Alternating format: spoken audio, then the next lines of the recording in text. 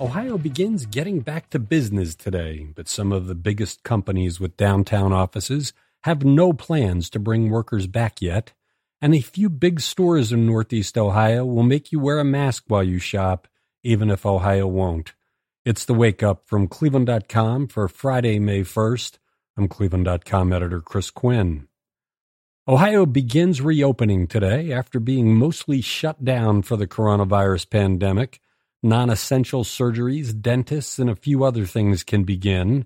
On Monday, manufacturing and office settings can reopen.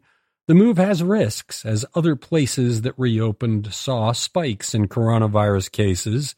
The pandemic is on track to become one of the deadliest events in U.S. history, with nearly 61,000 people dead, eclipsing the number killed in the Vietnam War.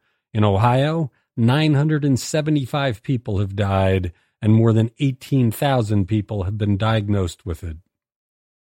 Some of Cleveland's biggest companies with offices downtown will keep their employees working from home even after Governor Mike DeWine lifts his work-from-home requirement for general office workers on Monday.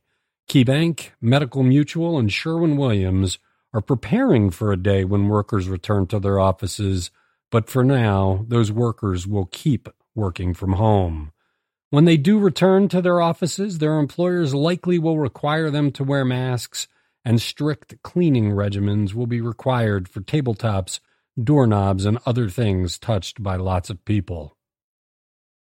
After Ohio Governor Mike DeWine changed his mind about requiring shoppers and people who frequent businesses to wear masks, he strongly urged that businesses require them. Cleveland.com canvassed a bunch to find out what they would do.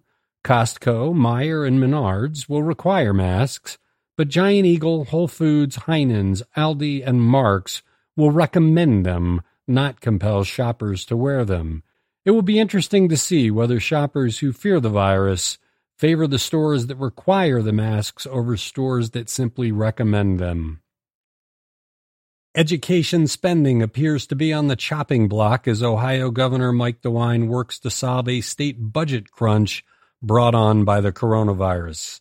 Estimates are that the state will be $2.4 billion in the red when the two-year budget ends June 30th, and that's not legal.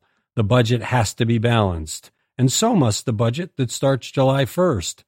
The state spends the vast majority of its budget in four areas: Medicaid, prisons, K-12 education, and higher education. Cuts in Medicaid and the prison budget are unlikely because of how they have been hit by the coronavirus. That leaves education. The state does have a rainy day fund, but that cannot solve all of the budget issues. Jimmy DeMora, the corrupt Cuyahoga County Commissioner, serving a 28-year federal prison sentence for his notorious crimes, has a small glimmer of hope to get out early because of the coronavirus. DeMora is on a list of 837 inmates who, under a federal judge's order to protect vulnerable prisoners from COVID-19, might be eligible for release or transfer. This is separate from DeMora's recent hearing to reduce his sentence based on legal arguments. DeMora is 64 and has had health issues for years, making him vulnerable to serious illness if he contracts the coronavirus.